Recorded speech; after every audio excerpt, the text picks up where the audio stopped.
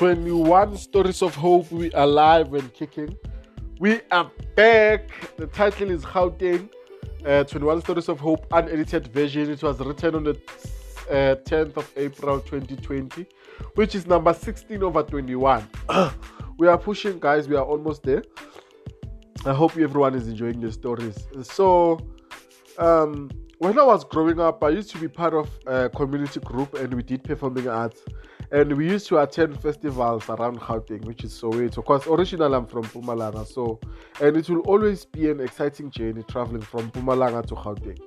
We will sing on the bus, and every stop we will make, we will call home and tell them that we're still safe and the journey is amazing. When we arrive in the art festival in Soweto, the vibe will make you more excited seeing different artists from across the country and different talented individuals who can act, dance, sing, paint, or just have a form of expression. Either it is visual, fashion, or performing. But it was just amazing. So the artists from Gauteng, their skill was always better than us in most cases, and the behavior of the artist was different from ours. In fact, they were more free than us. For some reason, Gauteng people were always free, guys. They were able to present and they were lively on stage and off stage. Like either they're performing or not, you'll feel their presence. That was very attractive to me. The girls from Gauteng were free to be who they want to be at all costs. Not only the girls, but the directors as well. They had that presence that made them look so cool compared to our directors. So you could tell that that director from that group, that one is from Gauteng.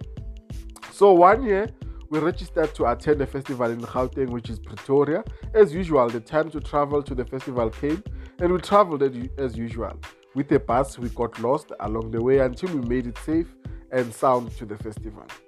When we arrived at the festival, we were told by the organizers that we'll have to wait before we can get off the bus, and they put us in one of the waiting rooms where even other groups from other provinces were also waiting there. As we go wait there's this tall girl from the other group who was very energetic and talkative, who ended up getting all the attention from our cast or from the group or any other group members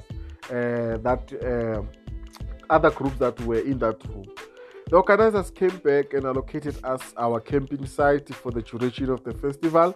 And when we were all settled, the conversation of the tall girl started again. So the seniors of our cast members started telling us juniors that we must never even attempt to approach that girl because she's out of our league and she's too lively for juniors. So we accepted that, you know what? I know it's whatever, man, you know. So I guess everyone had their eyes on the tall girl. Anyways, the festival began. We did our first performance, which we got a stand ovation, and that attracted a lot of people to our group. So since we were told not to look at the tall girl, we focused our attention to the juniors of the tall girls group, and they were from around Gauteng. So we went to support their performances, the other groups, as much as they came to support us. And the tall girl was always front row during our performances because one of the directors from our cast had already made his move and they have been seen kissing apparently. So there was a rumor that our director has kissed that girl, you know.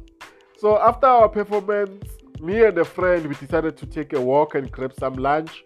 And when the juniors from the tall girl group decided to come join us, and we went to grab lunch, ended up deciding to get few drinks.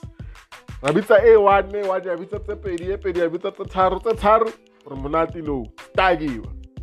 and as we were enjoying the drinks, one of the juniors from the tall girls group asked us a random question that, is our director aware that the tall girl is actually not a girl but a guy who is gay and loves putting on makeup?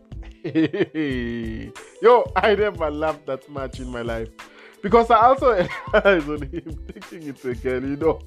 So anyways, the way he dressed, the hair, the walk, everything was of a lady, believe me.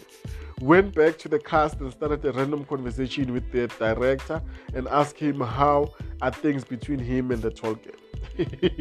Unfortunately, it was not only us who heard the news, because everyone in the cast was laughing so hard to a point where it got us into trouble as cast members. Ever since that incident, I've learned that people from Gauteng are more free than us, because I've never seen a gay guy who dressed up like that before, you know. So I applaud people from Gauteng most of the time. They are free people. I also learned that in Gauteng, most people mind their own business. Unlike us in small towns, it's so taboo about this and this. No, guys. Gays do exist in our community and we share a space with them, and it's okay. You know, Gauteng people are open-minded in most cases, and that on its own, it was a huge take home for me. To be always true to myself, to never judge any other person, to focus on myself and my life. And if I ever happen to move to Gauteng and meet someone amazing, I must take things slow and take time to know her. Anyways, this is my truth, and it's not associated with any business that I'm associated with, but it is not offensive. It's the truth that because I ended up moving to Gauteng. Currently, I'm staying in Gauteng.